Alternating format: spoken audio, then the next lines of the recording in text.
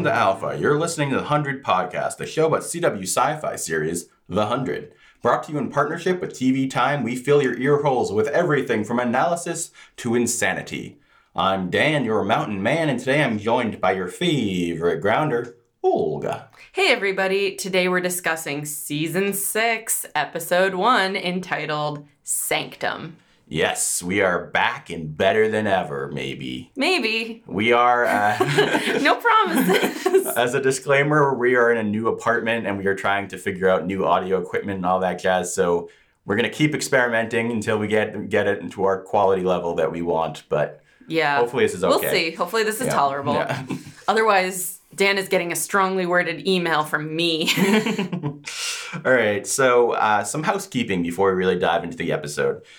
First off, if you haven't already seen on this podcast feed or on youtube.com/doingok, we're doing things a little bit different this year. On Tuesdays, directly after the episodes, we are doing first reaction mini podcasts where we just basically, we have no outline, we're just off the cuff. What do you think of the episode? No rewatch, because it's just first watch, first reaction. So those are like mini pods that we both put up on my YouTube channel as a video podcast, but we're also going to throw them up on here on the podcast feeds. Yeah. It might come up on audio a little bit later depending on how things go, but hopefully at most it'll be Wednesday. Mm-hmm.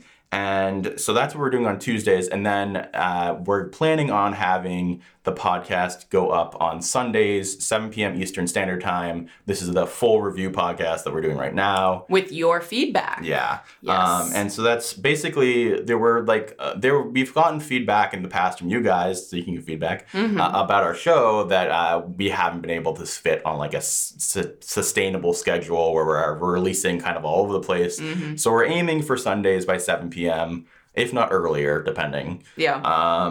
And if we have any sort of issues where something comes up in life, we're sick or something, I'll put something on the100podcast.com so you can check there. And on Twitter. Yeah.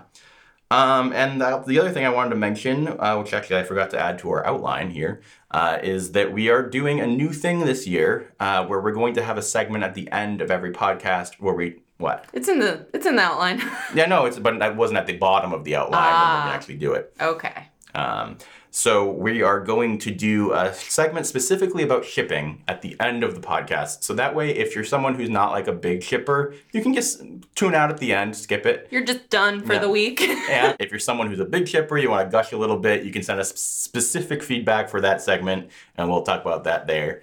But we'll get to that at the end of the podcast. Now, let's start the show proper with our favorite segment. Mine and yours. Title fight!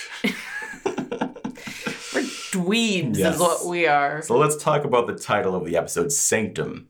So I have a few notes here. It's not a particularly crazy one. Definition of a sanctum is a sacred place, especially a shrine within a temple or church. Obviously, we saw some shrines and things in this episode, and the whole sort of area is a sanctum.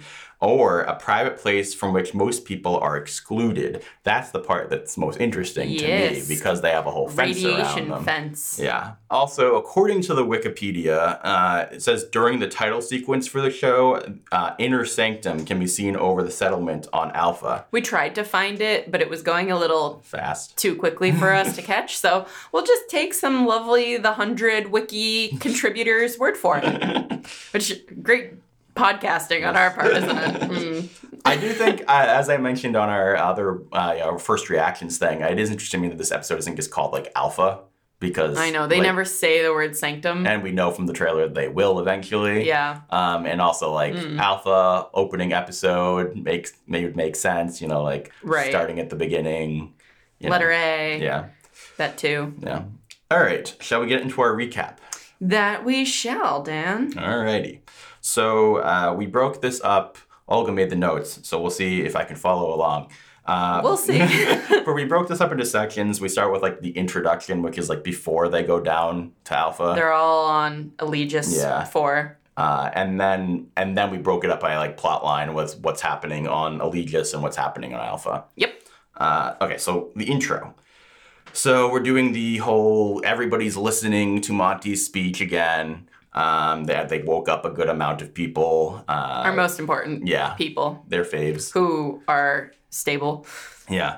Not Octavia. Now, so we have the whole thing, and Monty's talking about we can do better and all that stuff. And Abby says her favorite quote, now we can get our humanity back now that we've survived. And then Raven's like, some of us never lost our humanity, you asshole. Yes, word for word, perfect Raven impression, yes. Dan, as always, starting the new season off on the right foot. Yes, very good.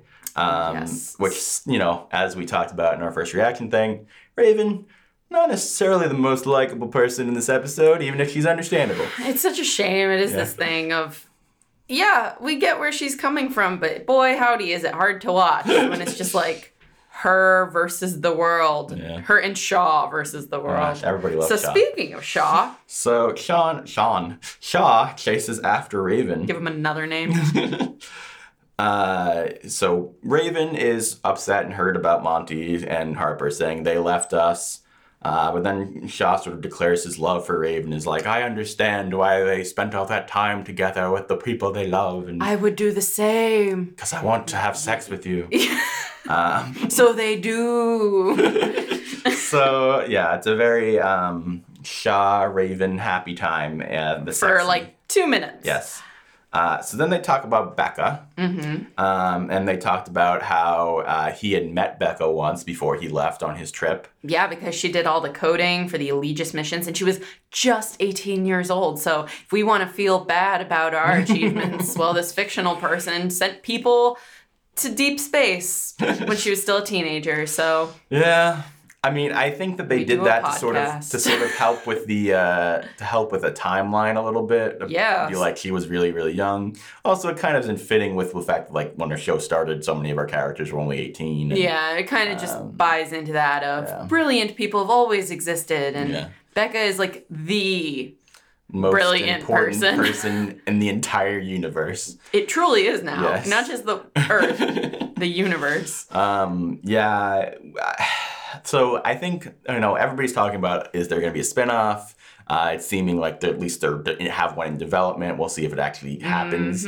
But this, talking about Becca as much as they are in this episode certainly reinforces the idea of a Becca spinoff. Yep. And I have a lot of feelings about that. Not positive. And I plan on doing a video about that topic. But keep your eyes peeled on youtube.com/doingok for some of Dan's thoughts.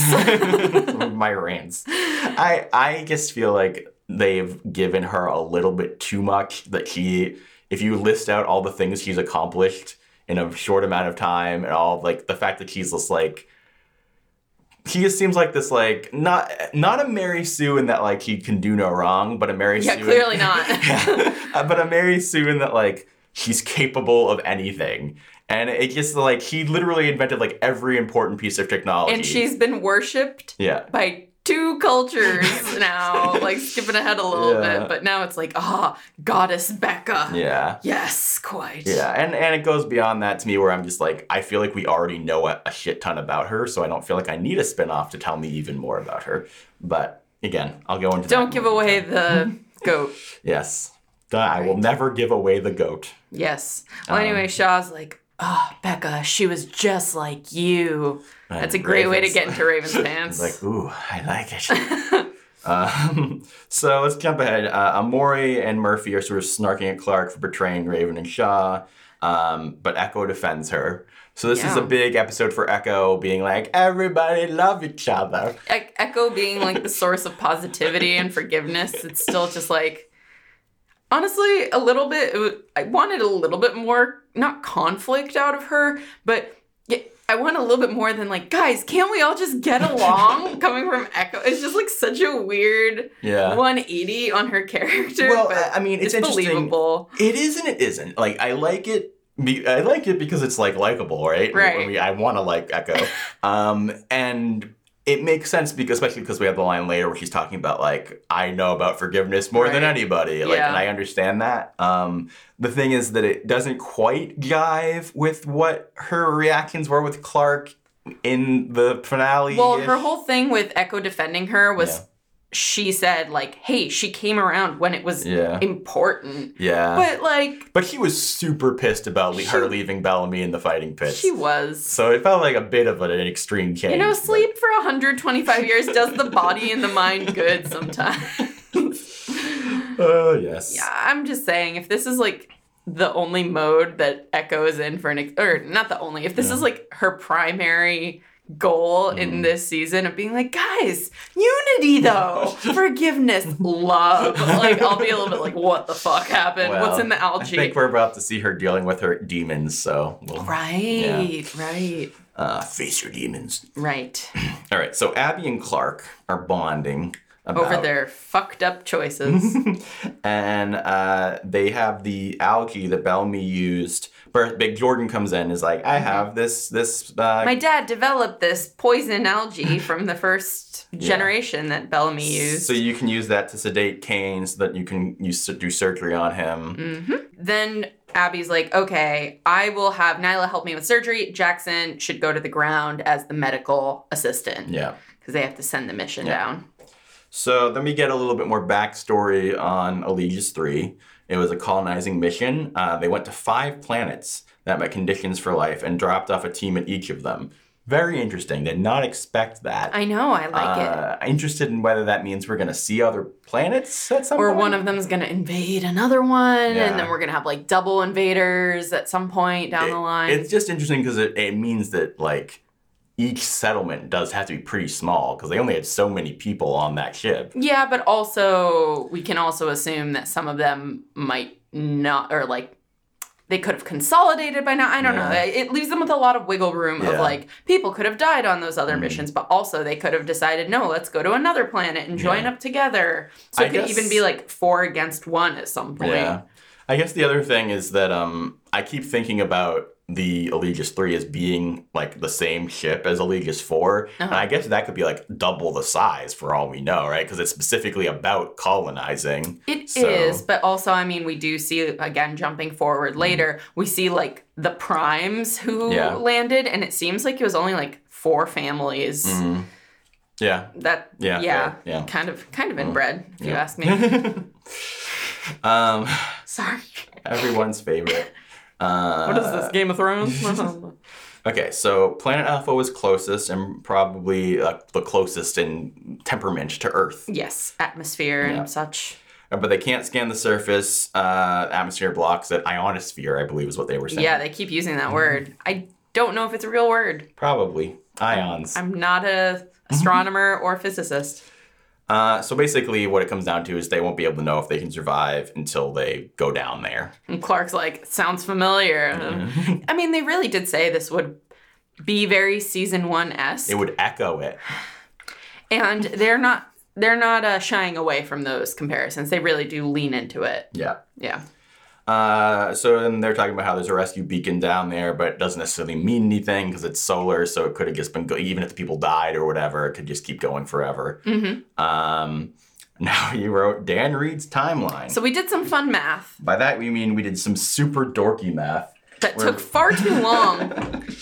And it involved us rewatching Monty's speech and me also almost crying once again. And looking up a bunch of things. So I wrote down a timeline here to see if the mythology of the show makes any sense. Yeah. And it sort of does if you fudge the numbers a little bit. So we start, our earliest time that I wrote down here is 2025 is when Becca was born, right? And then... That's 6 years from now.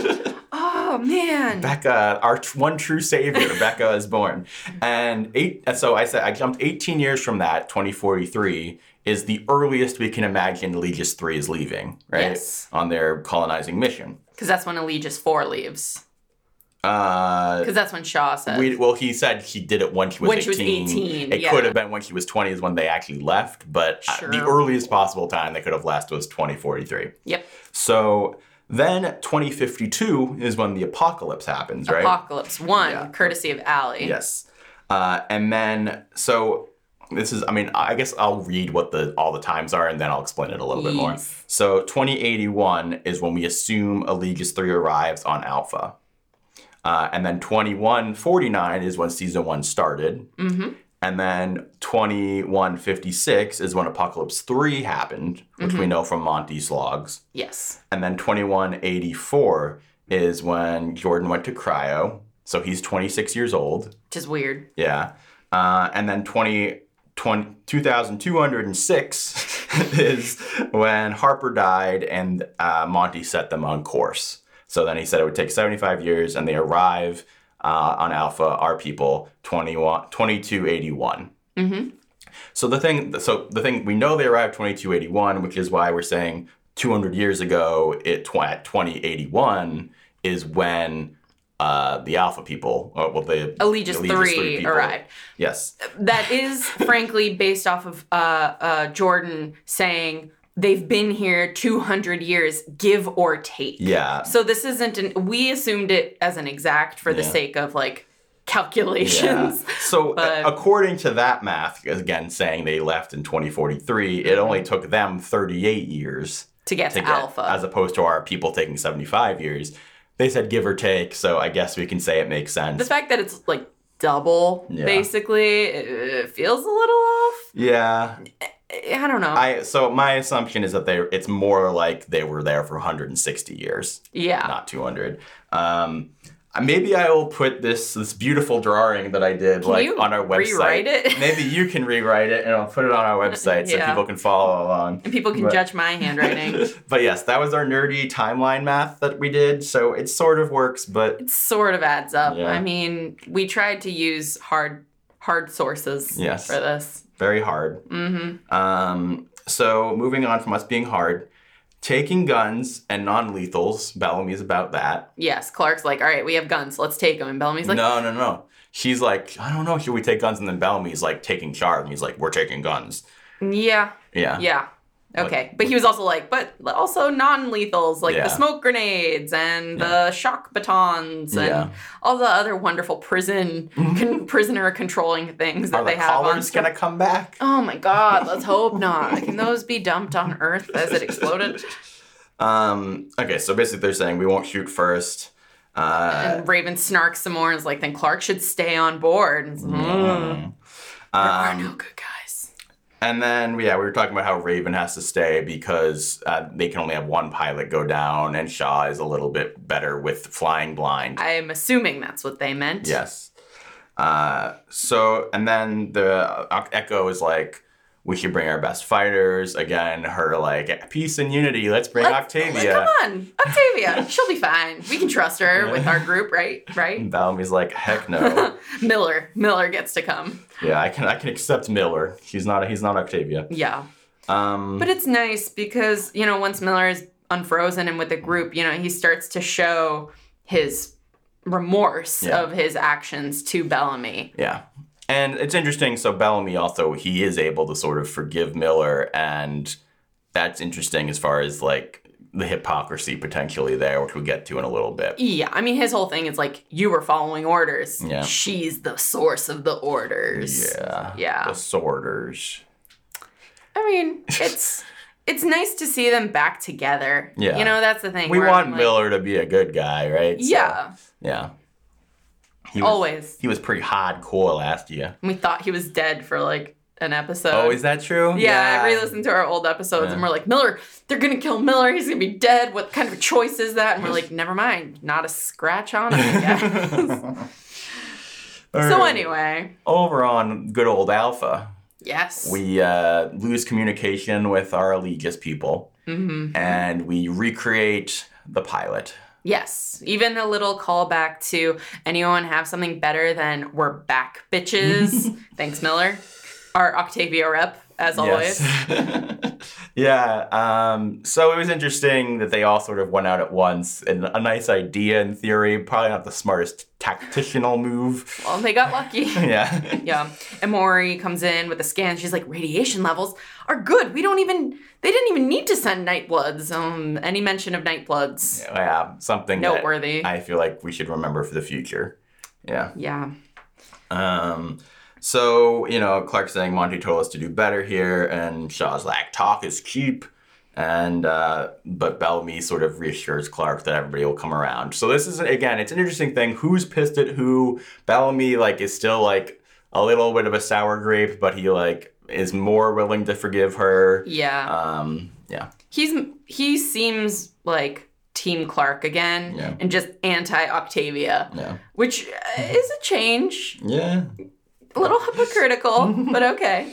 It's debatable. Yeah. Well, they come across that big body of water. Yeah.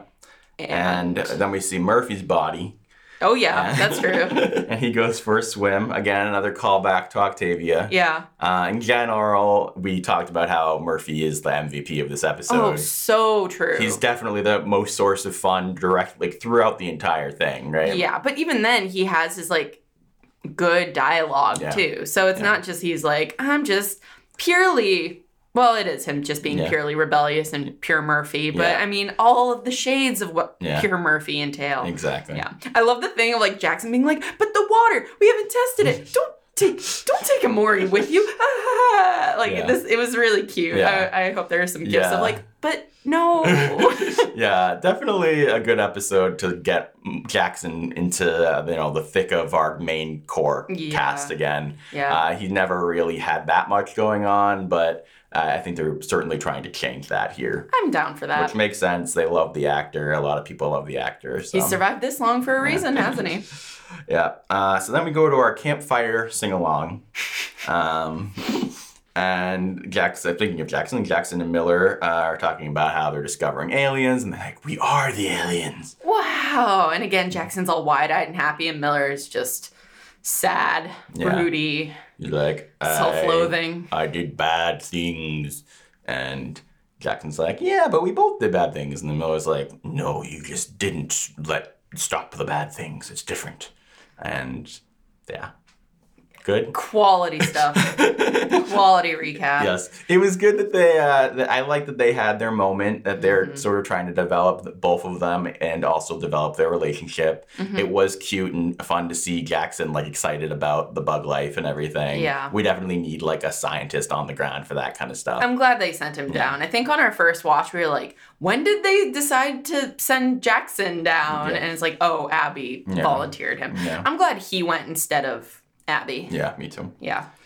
Anyway, continuing to the next couple cuddling over by the campfire. It's we talked about this a bit. Yeah. Echo being like, there's no starting over without forgiveness. Come on, Belle meets book 2. Time to get over your shit. Why did she say that? Yeah. And even then, she's like, who knows that better than us? Yes. Both of us. We've forgiven each other, right? Yeah. So let's get into more detail talking about Bellamy not forgiving Octavia.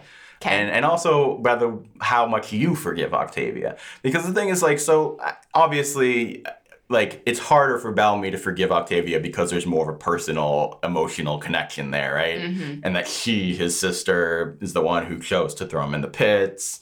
And again, if you're an Octavia stan, you can be like, well, it's not her fault. Like she had to do that because he before that he put her in a coma. Right. So he's the one who started it, but then he felt like he had to do it because he was going crazy and was going to lead to all these people dying. So there's a lot of back and forth and feeling. I think that from Bellamy's point of view, it's like she like isn't herself anymore, and so he can't I don't know. I feel like we as viewers or Bellamy is the stand-in for a lot of viewers, and they're kind of almost taught like the show is Echo. Yeah, like, the show is Echo being like, look at all the people that we've forgiven before. Yeah.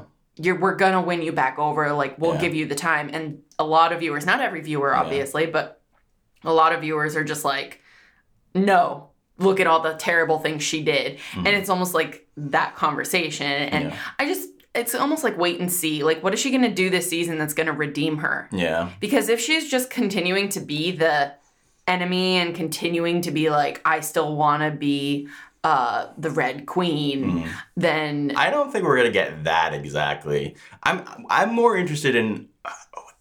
I don't even know what they can do that will feel fresh for that character. Is my problem, and that's the thing where I'm like, I understand where there are a lot of people who like her a lot more than I do, and who were like on her side more throughout season 5. Right. I mean, I thought her arc was interesting, but to me, what they did.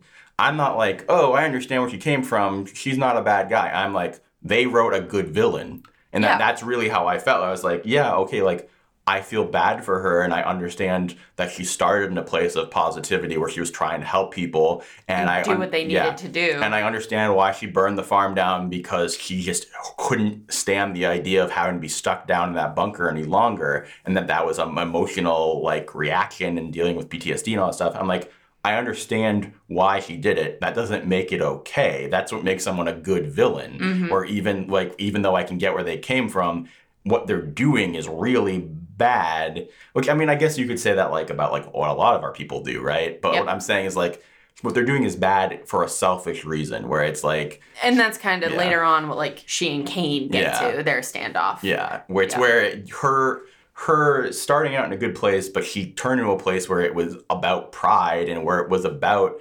obsession and feeding into who she was and being obsessed with her like, I am the one who's right. Yeah. And that led to people dying. It did. And other people also lead to other deaths, but she's not innocent in the sense of like, well, you did it too. Like that doesn't, other people I feel like deal with that in a way of being like, yeah, you're right. Yeah. And then she's just like, well, it's a little reductive, but it's basically this thing of like, she comes at it from, you can't judge me because you did it too. Yeah. And everyone else is like, we understand this better than anyone else. Yeah. Like, that's exactly what Bellamy and Echo are getting to, of like, we've done awful things. Yeah.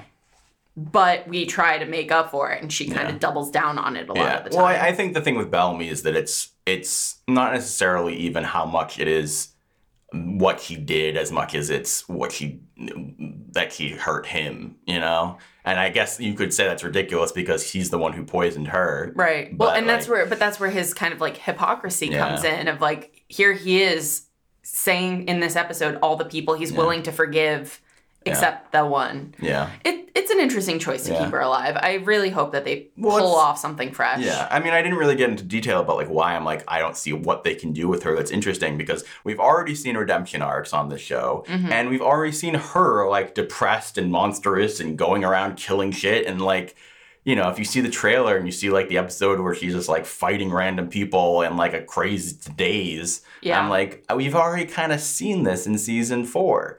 So I'm like, I don't know. We'll see. We'll see. And then we go to Clark, and she's, coupleless in the dark. No one cuddling her by the fire. The only one, the seventh wheel or whatever it is. Yeah. At least Shaw's girlfriend is waiting for him. Yeah. He will never find him. Dun, dun, dun. So we have Clark sort of trying to apologize to everybody. Specifically because Shaw is still being a dickbag to her. Part of me's like, I know I shouldn't blame him for being a dick. Yeah. But I don't like him, and I like Clark. Yeah. So, fuck you, maybe? Well, he's just like oozing with self-righteousness in this episode, and it's just gross. Yeah. I'm just not a fan of this man. Because the whole thing is Clark is like, Monty said we deserved a second chance. And this is what we were saying earlier, like Murphy being all snarky. He's like, isn't this your 5th chance? Yeah. Meh. Clark talks back like, yours too, and we get that smirk. Like, that's the kind of calling someone out exchange where everyone feels it and agrees. Yeah. And that's fine. But then you have Shaw be like, salvation happens through good works. Yeah. Where it just sounds like not a human is part of my thing too. I mean, it sounds very, it's preachy. Yeah, exactly. I mean, I know they set up of him being like a choir boy. Yeah. Do you have anything to say about that? I mean, you're more like, he's Christian. Yeah. So he's being an annoying Christian. I don't know.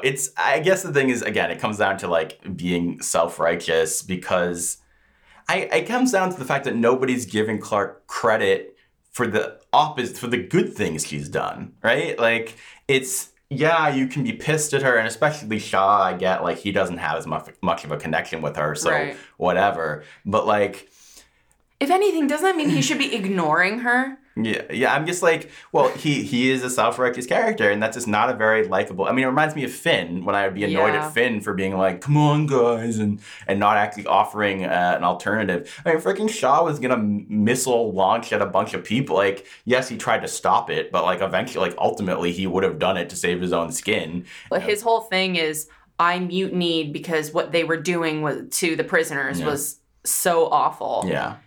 And I'm just like, isn't that kind of the same shades of gray that Clark lives in too? Yeah. Well, like what salvation through good works have you done?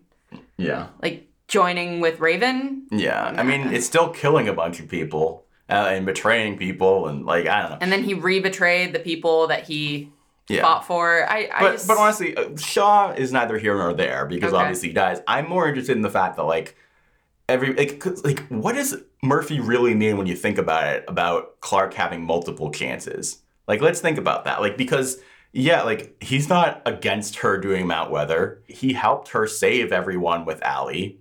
And season 4, like, yes, okay, she lied to people, but is he really that? Like, I mean, I guess that may be one of the things. And then he could be mad at her for capturing Amori and almost using... But then... She was going to put herself in it. Yeah, she literally injected herself with it. Yeah. And then later in that season, 2 other things happen. She gives Amori her spacesuit so that she can survive, not knowing if she'll be able to survive. Right. And then she sacrifices herself so that Murphy and Amori can live. Like, nobody remember, like at least Murphy, right, like smiles and like he's not like actually that mad or whatever. Right. But I'm like, come on, guys. Like, if anything, Murphy should be like, I believe in Murphy defending her. Like, especially like, if anything, I mean, in some ways, I don't think that this like is, for the record, you know, like this is your 5th chance. Yeah. In some ways, I don't think he means like your 5th chance after you wronged me. I think he means like 5th chance at a new start at life or something like that. Yeah. Like, it's not really about like, here's all the 5 times that you've needed to be redeemed. It's just like... I disagree, because they're specifically talking about Monty being like, you deserve a second chance, like, to do well. To do better. Like, so I'm just like... I guess you're right. Yeah. I mean, it is him exaggerating. Like, I think he's not like, and here's number 1 and number 2 and number 3. I think it was just like, it's a high number. Yeah. But... I guess what it just comes down to is I'm just like...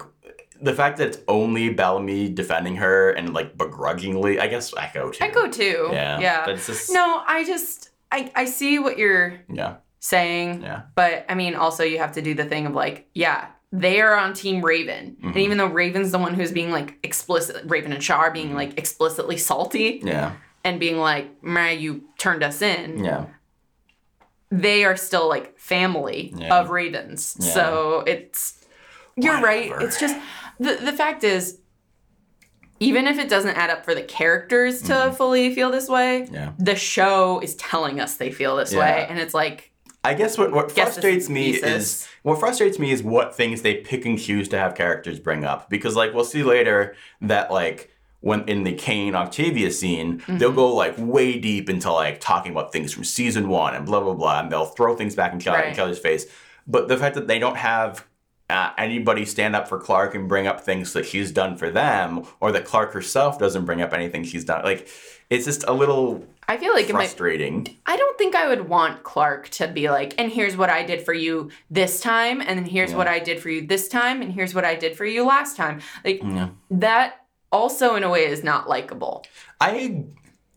I'm torn about that. I don't think that that's very Clarky to do it, to be honest, because I think that she has a lot of guilt and all that stuff. Relate, sister.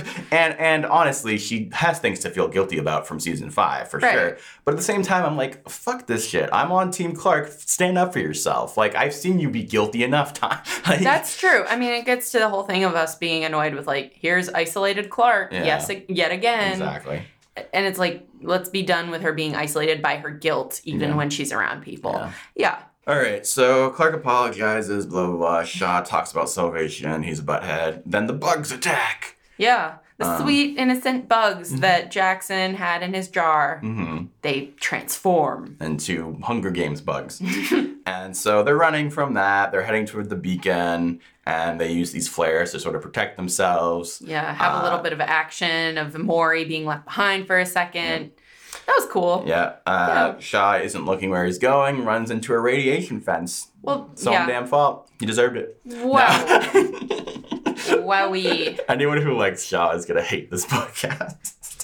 I'm surprised they would have made it through season 5 at that point. We were not positive about him last season either. Bye, new listeners. Yeah, Clark takes her risks, runs through it because she has Nightblood. She disables the fence long enough to save everybody, except for Shaw. Right. But he was on the front line.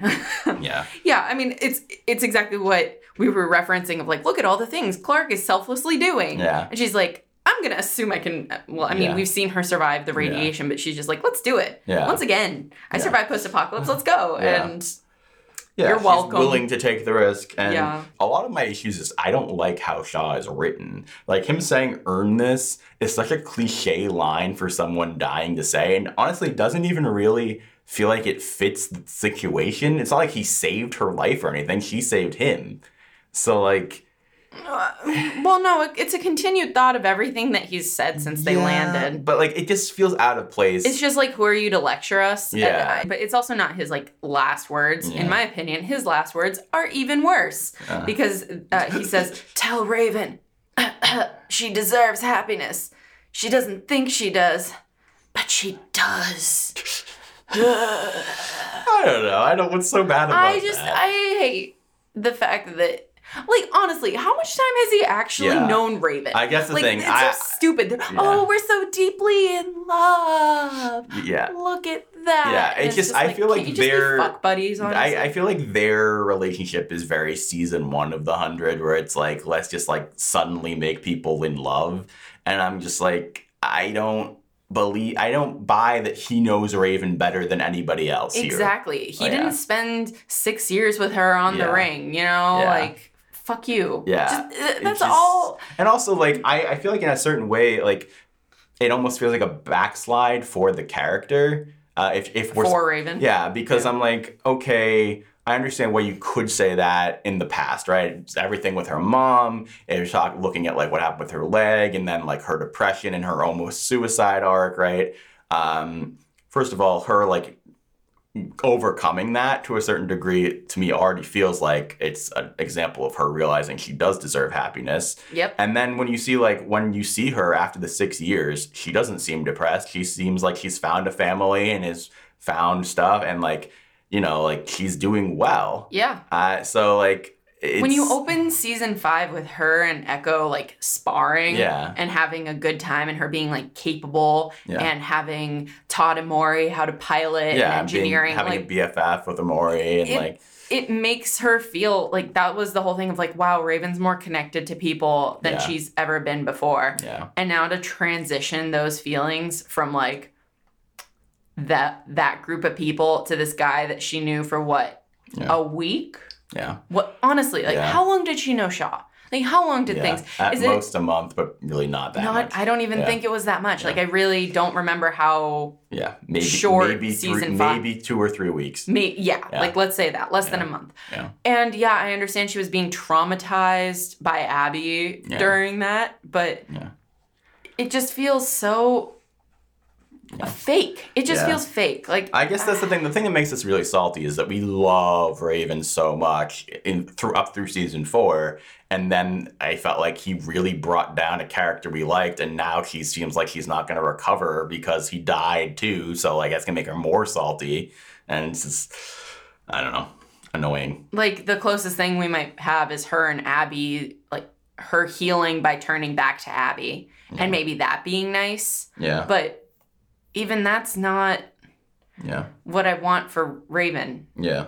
I know even our most like independent, self-sufficient characters, like, power doesn't have to be done alone. Yeah. But it's just lame. That's a fact of it. This death scene. It's just lame. All right, so let's talk about Shaw a little bit more so Amy Kate on YouTube mentioned that the actor who played Shaw got a role on a different show being produced by Oprah, so that's why he had to leave. It was being filmed in Orlando.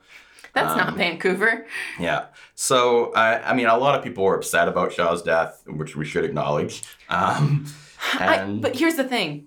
If he wasn't going to be killed in episode 1, I don't think they would have written all this stuff in this same way. Yeah, I agree with you. So it's like all of these problems of us hating on it, it's almost like self-imposed by making him just like resolve in one episode. And I feel like they really pushed as much as they could with him as maybe would make sense.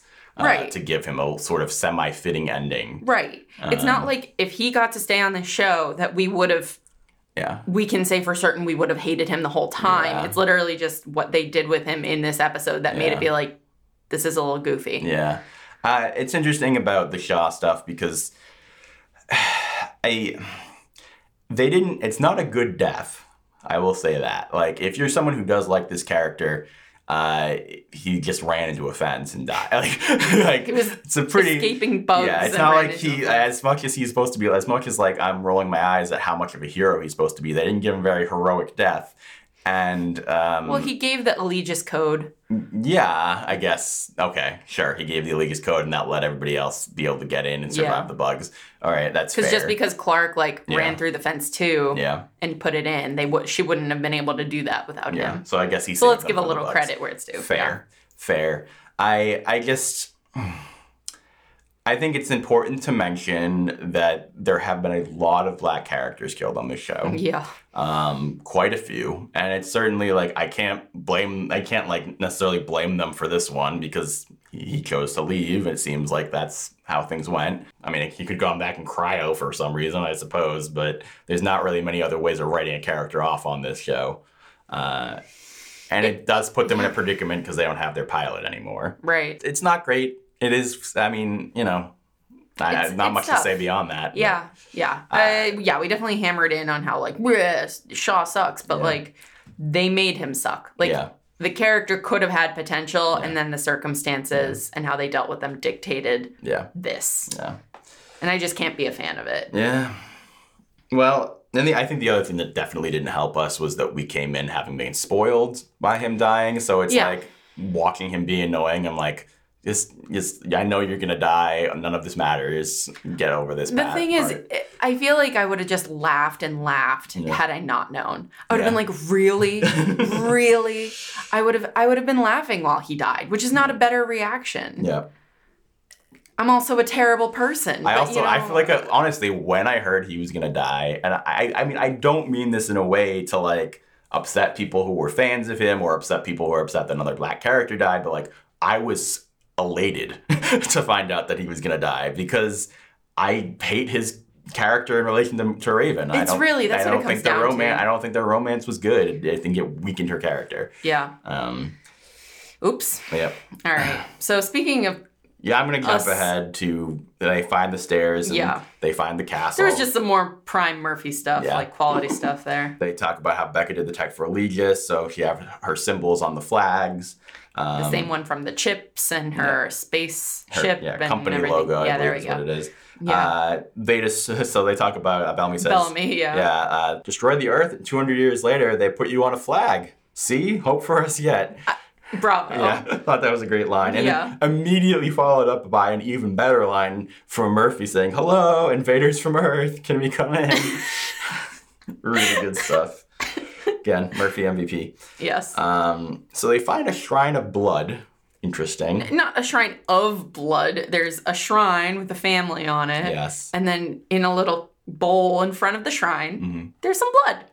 Just the smidge. Regular shrine things. And it wasn't. It didn't look like night blood to me, but no, it was red. Yeah, so that's interesting. It was red blood. Do they sacrifice the non-night bloods in honor of the night blood? I mean, it wasn't like a cup full. It was like a trickle. Know. Yeah, maybe they drink it every little while. They used to be a whole cup. Yeah, so other things that they find around the shrine.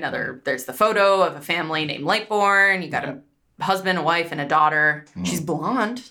For those who saw the trailer. Yeah. A lot of talk about the girl from the trailer being a Lightborn. Mm-hmm.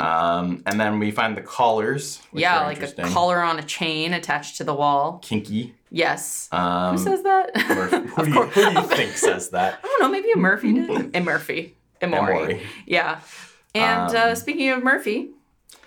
He steals an ancient music player. Yeah. Yeah. I like how they call him music player when very much looks like an iPod. Well, what's interesting that though they didn't just go with a actual device we know of. Yeah. It was a different take on it. Maybe they would have had to pay or something. They should have used a Zune. It's a Zune. Damn it. You beat me to the joke. So then we cut over to Amori trying to break into the castle. It's a really cool lock. It's like a star flower shape. And she's starting to feel strange. There's something going on with her. Mm-hmm. I wonder what. Whoa. And then Murphy begins his one-man show, and we get another iconic song. Add it to the premiere songs list. The premiere songs and our, like, the 100 playlist music videos and things like that.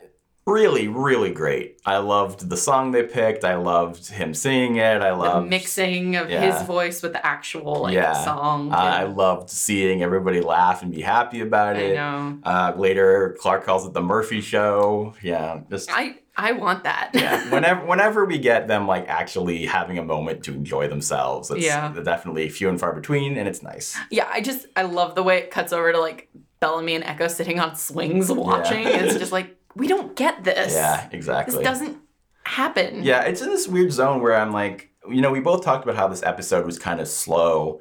And it's funny because even though it was slow, I still feel like I wish we got more characters, slower moments. Mm-hmm. So it comes down to this weird thing of the fact that we blocked the trailer, that we kind of knew everything that was going to happen, and that I guess it's in a weird spot where this is a time where you want a lot of plot progression because it's in this crazy new place and you want to find out more about the people there. Yeah. But at the same time, I also want more character moments, and I don't feel like it really gave me enough of either of them. Right. Like, we certainly had character moments, but like, it was very small little snipes and little vignettes of things. Again, there's a reason that we're like, Murphy equals MVP, and it's because he was the one who got those moments the most and most consistently. Yeah. Most of the actual like character development moments happened on the ship. Yeah. As opposed to like on Alpha, I guess we have the scene we're about to get to with Bellamy and Clark. Mm-hmm. But even that feels like a conversation that should have gone on a little bit longer. Right? Yeah. So let's talk about that scene. So Clark goes exploring and finds a school with Art, her favorite. And then we see this big thing with... It's such a weirdly put thing. Yeah. Our all for the glory and grace of the primes. So these are the OG settlers, I think. And we see them in like spacesuits and stuff, I think. And it's the American flag, because patriotism, America invades. I mean, what? So we have like the Lightborns at the top and then a few other family portraits around that. Yeah. And then we get the book from the trailer, Red Sun Rising by Josephine Ada Lightborn. Mm-hmm. I love the use of this book. I loved it from the trailer. I loved it now. It's a really cute, great prop, fun idea. I saw you retweeted a thing of like a close-up of the art. Yeah. And what it's illustrated, and I looked at it and I was like, oh, I really missed what the images were because I was focusing on the text. Yeah. So if you haven't seen the specifics, seek them out because it's a nice touch. It is cool. And then Bellamy and Clark bond over screwing up their kids. Yep. And they didn't even mention, what's her name from season 1? Well, they had her for like 5 minutes. And they killed her. Yeah. Whoops. So then they talk about the whole radio thing, because Bellamy's trying to radio now and can't get up to Allegius 3. Mm-hmm. And Clark's like, oh, I know how that Allegius feels. 4. Yeah. And Clark's like, man, I know how that feels. And he goes, sorry, I couldn't respond to you all those years. She finds out that Maddie told her. I like how Maddie's being brought up. Yeah. Because, she's important to Clark. Yep. Let's remember that. Yeah. Yep. Clark says she knows how it sounds crazy, but it's what her kept her sane. And Bellamy goes, not crazy, maybe a little pathetic. I like that. I mean, maybe some people didn't, but I did. Yeah. I think both, again, it's like, whatever you want to call the chemistry is off the charts in this scene. Mm-hmm. And again, I will talk about it more in the shipping segment later. But I think it was obviously a scene that a lot of people felt like was needed and had been waiting for. And it was important for them to talk about it. Did it go as far as I think a lot of people wanted? Probably not. But it was still a cute scene for them. Yeah, I would have wanted, in general, because they're such powerhouses. Yeah. And Bellamy has been coming to her aid. Yeah. Or like coming to her defense. Yeah. This episode, again, is just like more interaction between the two of them is just often so enjoyable. Yeah. So yeah. Moving on. Also, I mean, Or not. I was just gonna say, it's like, at some point, even if like Bellamy and Clark don't talk to each other about whatever they feel or don't feel, someone has to talk to one of them about whatever they feel or don't. Like, don't you think it's weird that like Echo hasn't brought up anything, or that someone, like, even if it ultimately the show is gonna say they're platonic. I cannot say that word for the life of me. I know. I feel like someone should, like, all we ever get is like a snipey thing from Octavia. No one ever like is a friend to them and asks them about it. You know? Right. I suppose you're right. When Clark goes back outside for the Murphy show. Bellamy follows suit, and he actually shows her the book in depth. Yeah. And that's where we see things where it says, when the stars align and the forest wakes, we need to run away. For 2 days, heaven is hell, and friends are foes. So it's a warning, not a nursery rhyme. Then they see the transport ship get stolen, which is a very interesting thing. I'm excited to find out what that is, whether we think it's like the forest people that we saw in the trailer, or whether it's the Sanctum people, or, you know, what's going on there. Who's that going to be? And, I mean, they have to go up to the actual And I guess they could travel to a different part of the planet, of the planet or something. Whatever. Yeah. Interesting. Maybe. Yeah. And more. Maury attacks Murphy. Goes, I won't let you kill me. He'll do it to you too. She's slashing him. She gets a few like stabs in, I think. Oh no, he's definitely like, they're like, you're killing him. And they have to pull her off. Yeah, so the whole thing is so few are safe once they're exposed, and Clark's like, it's in the air. Yeah. Cut to black. It took me a second to be like, how does she know it's in the air? She's a smarty It could pants, be in the atmosphere, in the light, or in the dirt. I don't but no, it's like if it's the trees, then the forest that is letting tracks. it, Yeah. Meanwhile, Aegis 4. It's interesting. That was like the big, Climax. And we're like, anyway, back to what's happening up in space. They're getting blood for surgery so that they can save Kane. They need Sky Crew blood because it's a universal donor, apparently. Nyla is told not to wake Octavia, but she does it anyway. Because she's still all hail Blood Reina. I feel like, as a side note, I feel like we can officially cross off the list the idea of them ever getting together. I feel like there's people wanted that. There's nothing there. We used to want that, but they went in a certain direction. Yeah. Turns out Alpha's a moon, not a planet. Yeah, courtesy. I like the little Raven and Jordan bonding time of he's her like co-pilot. Yeah. And she's kind of like snipping orders at him, but he's like, actually, I'm smart too. And it was cute. Jordan is a great addition already. Yeah. I really like him. He cries really well. Yeah. Abby goes to draw Raven's blood to sort of because she wants to apologize to her for the shock collar incident.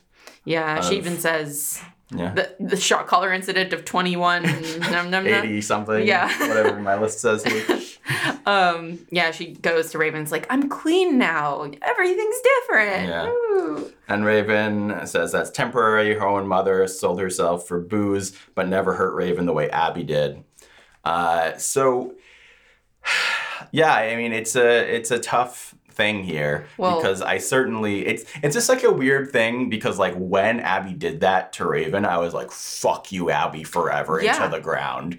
And now I'm like, I get where you're coming from, Raven, but like, I know Abby's fine now, so like. Well, I mean, the real like, Raven is later when after the surgery is like successful and Abby's looking for the pain meds for Kane. Yeah. Although when that's happening, part of me was like, is she looking for them for Kane? Yeah. Like I couldn't help. Couldn't help but wonder. Yeah. And Raven's just like, I was told to guard the ship, but fine, here you go. The faster you fall off the wagon and kill yourself, the sooner we can move on. Yeah. Like, ooh. Yeah, harsh. Ooh, that's a hard thing to stand there or sit there and listen to. Yeah. And we talked on our last podcast about like, is this bad to have this writing in there? Or like, obviously we're saying that like, it's not a good message. Right. But does it make sense that the character says it here? And I think it mostly does. I mean, the fact that they specifically also call out the difference between her mother and this. Yeah. And I'm sure that she still feels bitterness and anger and regret about everything that happened with her mom and is lashing out because it's happening again. Right. It's in some ways it's like Shaw's words of she doesn't think she deserves happiness. It's more like anytime she lets people in, she gets hurt. Yeah. That's kind of more, I feel like, what happens. Yeah. Like, while her mom was off getting drunk, she had Finn. Yeah. Finn dies. She has Abby. later on, Abby tortures her, and now what? Like, you know, it's I feel like after the first watch, I was definitely more, not fuck you, Raven, but like angry. Yeah, just being like, man, this is so unlikable. Yeah. I hate unlikable Raven. And now I feel I've sat with it, and it's like, yeah, it's hard to watch, and it's not a good thing to say. Yeah. But I understand where she's coming from more, and it feels like more of a real reaction. Yeah. Like, people aren't perfect. Yeah, exactly. And I do I had kind of missed on our first walk, and I'm going to jump ahead to the end of this drug stuff, is that when Abby does give her the pills and is like, even after they have to put Kane on ice, she's like, never again. I do like Raven's face kind of shifts there in a way that, like, softens. Yeah, maybe I judged her too harshly. Yeah. I mean, if they do a complete 180 and Raven's like, Team Abby next episode. They're not going to do that. No, I know, but I also don't want her to be equally snarky or equal. Yeah. You know. Somewhere in the middle. Cautious. Yeah. Like, don't let Abby in all the way, but don't be like, here are the pills. I'm dangling them in front of your face. You know, like that kind of thing. Yeah. So speaking of Kane, when he wakes up. Everything we did, everything that happened, we did so we could get here. As he stares off on the beauty of Alpha. Yeah, and kind of connecting back to his sort of religious side, too, I feel like. And that Octavia's like, fuck you, people. You're a traitor and a traitor's girlfriend. Octavia sort of throws a bunch of things in his face, right? She says, we lost 417 people in the gorge, references everybody's favorite person, Ethan, and how he got shot in the head. Kane says, I was promised you that you'd be able to surrender, and Octavia mocks him for it. It's like, you trusted which of the psychopaths did you trust to keep their word? It's like, fair. Octavia talks about, maybe I'm a monster, so are you. And she calls him out on his, like, season 1 behavior and stuff. I do think, to me, the season 1 call-outs are a little bit weird because, like, everybody kind of jointly did the culling, and they didn't know that the Earth was survivable. Yeah, so that was like a thing of... Yeah. You didn't even care to know that, like, you look at your mistake. But that's the thing. It's like one thing where it's like his behavior, and another thing it's like, look at all the mistakes you made, and you judge me for my mistakes. Like, there's two things, in my opinion, going on here. Well, it's also... I mean, it makes sense for her to bring it up if she's trying to guilt him, because he has a lot of guilt about that, so that stings for him. Right. If she actually is mad at him about that, it doesn't make a lot of sense. I don't think it's all her. She's mad at him for being a traitor, but she's mocking him with his mistakes. Yeah. But there are also the things, like, she brings up a good point of, if it were up to you, we all would have starved in that bunker. Yeah. Like, I did what we had to do. Yeah. And it's a good point. Like, maybe... it's this thing of, like, it started off of, it's our survival, and it's more, and then he brings up about, like, no, but it's how far you went with it. You didn't have to wage war, you didn't have to burn the farm, you did that for power, for vanity, which I agree with. I just think the thing is that, like, he doesn't seem like he really accepts enough responsibility on his own end. Yeah. And the thing is, it's weird because this scene actually does make me like Octavia more. Yeah, me too. Because, first of all, someone needed to call out the cabbie on their crap. Yep. Because they're both very Again, we hate when characters are self-righteous on this show. Because it doesn't work. Yeah. Everyone's a fuck up. Yeah. But... yeah, I don't know. It's just seeing someone stand up for themselves that's why I wanted something like this from Clark, to be like, because even if it's like I can't necessarily be on Octavia's side, it does make me like her and enjoy watching her more. I think this is the best scene of the episode. Yeah. And in part, I think we kind of mentioned this on our mini podcast of, like, this is the thing we weren't spoiled on. Yeah. So it was kind of nice to just be like, oh, actual drama that has stakes in this episode. Yeah. And again, he gets frozen. We kind of talked about that already. Anyway, moving on.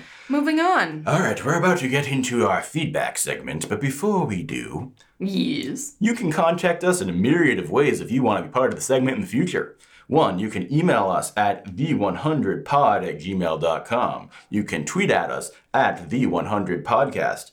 You can email us... well, you said that one. I said that one already. You can go to our website, the100podcast.com, and leave us a little contact form thingy there. You can go to youtube.com/DOINGOK, doing okay, youtube.com/doing okay. Hey, Dan, what's your YouTube? youtube.com/doing okay. And you can leave comments on our 100 videos. We're going to read some of these very soon. Also, please rate us or review us on iTunes. That would be very lovely of you. We're at, I think, 92 reviews right now. Wow. So if you can get us to 100, I will be eternally thankful. Helps get the word out. Yes. The good words. Speaking of the good words. This podcast, as we mentioned earlier, is brought to you in partnership with TV Time. Yes. The app and website that helps you keep track of your favorite shows. When they're coming out, what you've watched. You get little award achievement things for finishing seasons. You can connect with other people. Which you do anyway, so you might as well get a little pat on the back for it, right? You get, you can connect with other fans over specific episodes. You can get other podcasts or shows you're watching and stuff. And recommendations for new things. Yeah, and my favorite thing recently, I think I tweeted about this, was that every time something important happens with a Veronica Mars reboot, because I'm following Veronica Mars, I get a push notification being like, hey, check out the new trailer, it just came out. And that's pretty cool, because then I don't have to, I know the news when it happens. It keeps you up to date. Yes. So anyway, thanks TV Time for partnering with us. Yes. Alrighty. Diving into feedback, right? Yes. Want to read the first one? Yeah, so this is from Red Rum on YouTube. Am I the only one who's over Abby and Kane? Seriously, they need to die. And then this led to a little back and forth, so let's read the whole back and forth. Okay. So is this someone named Double Guitars? Yes. Okay. I thought it was you coming in with bah, bah, double guitar. That's a guitar noise, right? Anyway, I don't think they need to die, but they need to seriously stop acting like they are better than Octavia. At least she owns what she's done wrong. They need some humility and redemption, quick, fast. Mm-hmm. And then Red Rum responds. For me, it's not I hate, you die now. Now you die. There we go. There we go. Both of those work thing. I think the characters have run its course. Whenever they're on my screen now, I feel like it's more of a chore to get through it. Also, I think them not killing Kane was such a weak move. All right, so let's talk about this. Red Rum talking about death. Yeah. It's murder backwards, y'all, for those who don't realize that. I don't feel like I need either of these characters. I'm not sure. I mean, Abby is serving a purpose as far as Raven's arc here, sure. Mm-hmm. But aside from that, we have doctors. Clark's an adult now. She doesn't need her mommy. She hasn't needed her mommy for a long time. Mm. And I guess I don't find Abby a very likable character. And I guess, I just never really connected. I just don't see what her purpose is. And in general, it's like the adults on the show. Do we need adults when our characters are adults? When they're already the parents in this situation. And Kane, I feel like, has gone through every imaginable back and forth that I can see for that character. So I'm like, it's like you put him on ice. And we talked on our previous podcast about it wouldn't necessarily have been a great way for him to die. But also, to a certain degree, once you've laid out everything that he did, does he deserve a good death? Maybe he deserves a shitty death. I mean, yeah. I don't know. It's hard. It's hard to tell. I really don't know what they'll do with him. Yeah. And how to make it feel poignant, Wouldn't it be hilarious if he just never came out of cryo? They're just I guess we can't get Henry and Cusick back. Guess we'll just stay in cryo forever. I don't know how to... Something that I just thought of that might be silly, but they go down... A bunch of people go down to the planet, and then there are some people who stay in cryo, such as him, or if maybe there are other people who are injured. I don't know. Mm-hmm. Point is, there are some people who stay up in Allegis. Yeah. And what if they get, missiled or, attacked by another Allegis ship coming back? Yeah. And then we just see from the ground as Allegis gets blown up. Yeah. And it's the horror of that. I suppose that could work, yeah. I feel like also, that could be a thing. I do like the idea of her having pull the plug and admit defeat on it. Yeah. I think that would be interesting. Yeah. I suppose. Again, I feel like that's a more interesting death because then at least it's about Abby and it gets something for Abby's character and make it more about Abby than about Kane, I guess. Yeah. But if you don't like Abby either. Yeah. All right. It's like Amy Kate, we mentioned earlier via Yes. YouTube. I think the first half of the season is going to be somewhat of a transition between book 1 and book 2. This was in response to us on the YouTube video talking about how like we want it to be book 2 and be fresh, but so much stuff is baggage. If you think back on everything that's happened in the past seasons, nobody has ever really had time to stop and work through lingering issues from their past or in their relationships with each other. As we're seeing already, the conflicts are being brought to the surface and characters are finally going to be forced to face their demons. So we should keep like a running drinking game every time someone says face your demons. Oh, yeah. So they can, that's the face your demons so they can do better on this planet than last. So many personal and relational issues or conflicts had to be put on hold in lieu of surviving. But now these issues are coming to the surface and I think we're almost going to be seeing a rebirth of each character as they become the people who can do better and be good guys, like Monty said. Relationships and people's problems are going to get worse before they can get better, and I'm actually looking forward to people actually working through their shit for once, so their characters can develop more as individuals and in their relationships. And I think this will help the plot develop more too, as our characters are finally able to make better decisions and work together better and become friends again. I think we'll see some of the characters working through their issues in the first half of the season and moving on from it in the second half of the season. I think Raven could be one of them because they started out so strong for her, and I'm guessing they'll need her to be in a good place in the second half of the season to help save them from whatever problem or big bad they're facing. Monty and Char are gone now, so she's really the only tech person besides Jordan. I think the Bellamy Octavia part may take all season long to get better, though. Jackson and Miller are already seem to be working on their issues, and we'll be seeing where they're going with all the other characters soon. Yep. All right, yeah. So I definitely agree with you that it does seem like that's like the point. That's the arc of the season is people sort of facing their past and coming to grips with it. I guess my feeling about that is that I'm like, I guess you're right that people haven't had time to think about these things in the past, but I also feel like that's not completely true if you think about how season 5 started, right? It's like Clark had 6 years to think about all her crap that she did. And she did some really crappy crap. And the last time she thought about that crappy crap, she became worse. So maybe she needs to examine it again, I suppose. But I guess my problem with Clark specifically is I feel like that's like all her arc ever has been, is being like, I ran away because I suck. And then being like, I need to do the sucky thing again, and now I'm going to be alone again and think about how much I suck. And I'm going to say everybody other than me was a hero to Maddie, and Bellamy, I feel like he spent his 6 years learning to forgive and growing and forgive himself for his mistakes. And his season 5 arc was, we should do better. Yeah. Right? So I think it works for certain people. Certainly Octavia needs it, and Raven needs to learn to forgive, but I don't know. Do you disagree with me at all? I don't disagree. Yeah. I just, this is really hard. Yeah. Like, I have I'm not a writer. Yeah. I'm a good show watcher. But you're real good at looking at those screens. So good. But at the same time, it just feels like this transition between like the first half of the season and the second half, and introducing new characters and balancing our people and their redemption stories and whatever. It's asking a lot. Yeah. And I hope they can pull it off. Yeah. I do agree that the main thing they've never done is let our people talk to each other enough and deal with their issues between each other enough, right? I feel like that's the one thing we're not going to necessarily have because historically they haven't done it. I just feel like that's not something the show just Well, especially when I feel like he being Jason, was sort of touting this episode as like one of the episodes where they really sit down and like have real conversations. Exactly. And it really, I mean, they were... Barely. They was very minimal. Yeah. That's just the truth of it. It's not enough. Yeah. You want to read the next one? Yes. So this is from Ellie via YouTube. I'm going to have a real problem moving forward if no one discusses how McCreary threatened to kill Abby and Maddie.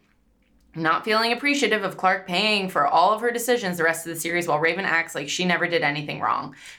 To be fair, Raven really didn't do much wrong. Yeah. I mean, it's hard to say that, but like overall, comparatively to everybody else, She's definitely the most in the clear. Yeah. Complaining about Clark shooting first is lame. Maddie actually shot first. Clark shot after to protect Maddie.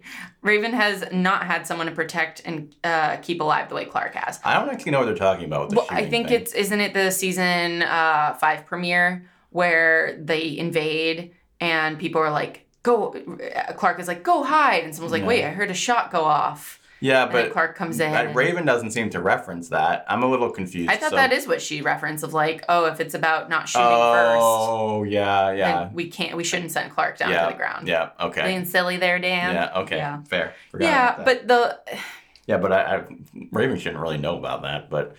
That's a good point. That is a good point. Well... Anyway. Yeah, you're right. Like, Raven hasn't had the same stakes as Clark. Yeah. Well, that's the thing is, it's easy for Raven to be mad and high and mighty and self-righteous because she hasn't had to be the real leader and really deal with these tough choices. Yeah. Because most of the choices Clark has made, there was no easy choice. Like, no matter what choice she made, someone can yell at her. Yeah. I don't know. Yep. The writers messed up Kane and Clark, so if they kill Kane just to bury that and isolate Clark for the rest of the series, it's just more bad character development because it was not believable that Kane would trust McCreary. Yeah. It is questionable why he trusted McCreary. Yeah, definitely. Why Octavia has a point. Yeah. Also, no one cared Bellamy put the flame in Maddie or the consequences that had except Clark. This is why Bellamy gives Clark a break. Yeah. That at least makes sense. It does. Yeah. Like, that's the thing. Clark and Bellamy are more comparable to each other. Yeah. Because they've both done shitty things and had, like, similar crises, so to speak. Yeah. The unrealistic choices the writers made with Kane and Clark are super polarizing and not entirely believable. Yeah. Yeah. Over on the Twitter. The Kawaii Slarty? Let me know how to pronounce your thing in the future. Writes in, oh man, the parts I loved, I super loved. Like, I love the fact that Shaw met Becca. I don't know why this tickles me so much, but yes, it is cool that someone we actually know actually met her. That is, I mean, not that they're around anymore, but that's cool. Also related to Shaw, Zen and the art of motorcycle maintenance. They made a very specific point to pan to that one. I'm intrigued. So let's talk about that real quick before I continue. This is a book that is about sort of philosophy and, like through the lens of like rebuilding a motorcycle and stuff like that. I read Zen and the Art of Archery, of which this book is like loosely, not based on, but like inspired by, I guess you might want to say. And I was supposed to read Zen and the Art of Motorcycle Maintenance for a class too. Didn't actually do my assignment there, so I can't tell you as much as I wish I could. Dan. I should have known that I would need it someday for the 100 podcasts. It's an interesting thing to reference. Obviously, it ties in with his love of motorcycles and his like preachy philosophy stuff. If people have more knowledge about this book, let me know in the feedback below. I never read a single philosophy book in my entire life, and I don't plan on starting now. I like being close-minded. No, don't take that out of context. And while I love they went out together, they probably should have been wearing spacesuits, right? My response to this is they hated wearing the suits in season 4. That was so funny hearing them complaining about that. I kind of get, they're like, you can't hear anything. You don't know what's going on. It's hot. I'm like, maybe they asked or like, you know what? They're risk takers. They didn't have them in season 1. They wouldn't have them now. Yeah, it's funny. All right, and then you want to read this last tweet? Yeah, so this is from @SlowBurnMac. I like that Belle is in Clark's corner and they're practicing their "you want forgiveness, I can give you that" mantra. But I also feel like the two of them have some things to hash out in future episodes. And if the trailer is anything to go by, I think we will get it. At this point, if we don't get it, that's kind of ridiculous. Yeah. Like, this can't be enough. People complained about how in the season 5 finale... that it got very truncated. Yeah, and it was just like... Yeah. The commander told me to forgive you. I'm forgiving you. Yeah. And people were like, that's BS. And, we have to buy into the fact that space crew? Yeah, space crew. I get them confused with sky crew. Are a family, but we didn't really see that much. Like, oh, that reminds me of the space crew, sky crew thing. The fact that they said we have to wake up everybody from sky crew to give blood, and then, like, we never saw anybody else. That was kind of awkward to me. And also the fact that, like, Octavia was the first one. Yeah. Awakened. It was a little odd. I suppose. Yeah. But you talked about Clark and Bellamy, and that leads very nicely into our final segment of the show, entitled The Love Boat. All aboard! So let's talk about the Love Boat. I think the main thing to talk about here, I mean, there's the Shaw and Raven stuff, but he's dead. So that ship sunk. So let's talk about Clark and Bellamy in a little more detail. He brought up the radio. You know, they had the pathetic line, which was, again, they were both sort of cute and smiley and, like, not really taking it too seriously. And I think the thing that bothers people is that they don't, like, go to the next level of talking about, like, what does that mean that you were specifically radioing him?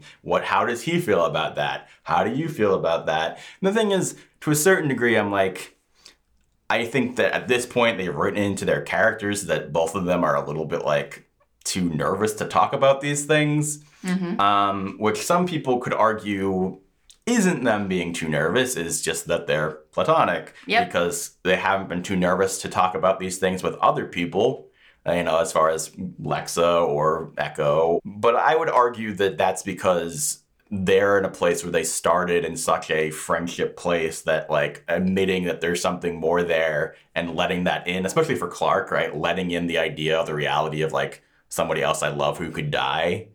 That's where I'm reading it from. Where it's like they both are more like young school kids about this relationship than they are about any other one because there is so much weight to it. Yeah. How do you feel? Do you disagree? I don't know. I feel like we've talked about this a lot. Yeah. And you actually had a very popular tweet about this that you put out, but I seconded. Yes. Basically, the whole thing is if someone tells us they're platonic, it's different to me from what I saw on the screen building up to this. Yeah. I feel like there's enough source material there to be like, this has been building to be more than just a platonic friendship of co-leaders. Yeah. I want those things. Like, I want them to be friends. Yeah. I want them to be co-leaders. Yeah. But it would be weird if they weren't together. Yeah. And they don't have to, like, be together forever. No, and they don't have to be together, like, next episode. You know, I'm not asking for that. I just mean continue the build.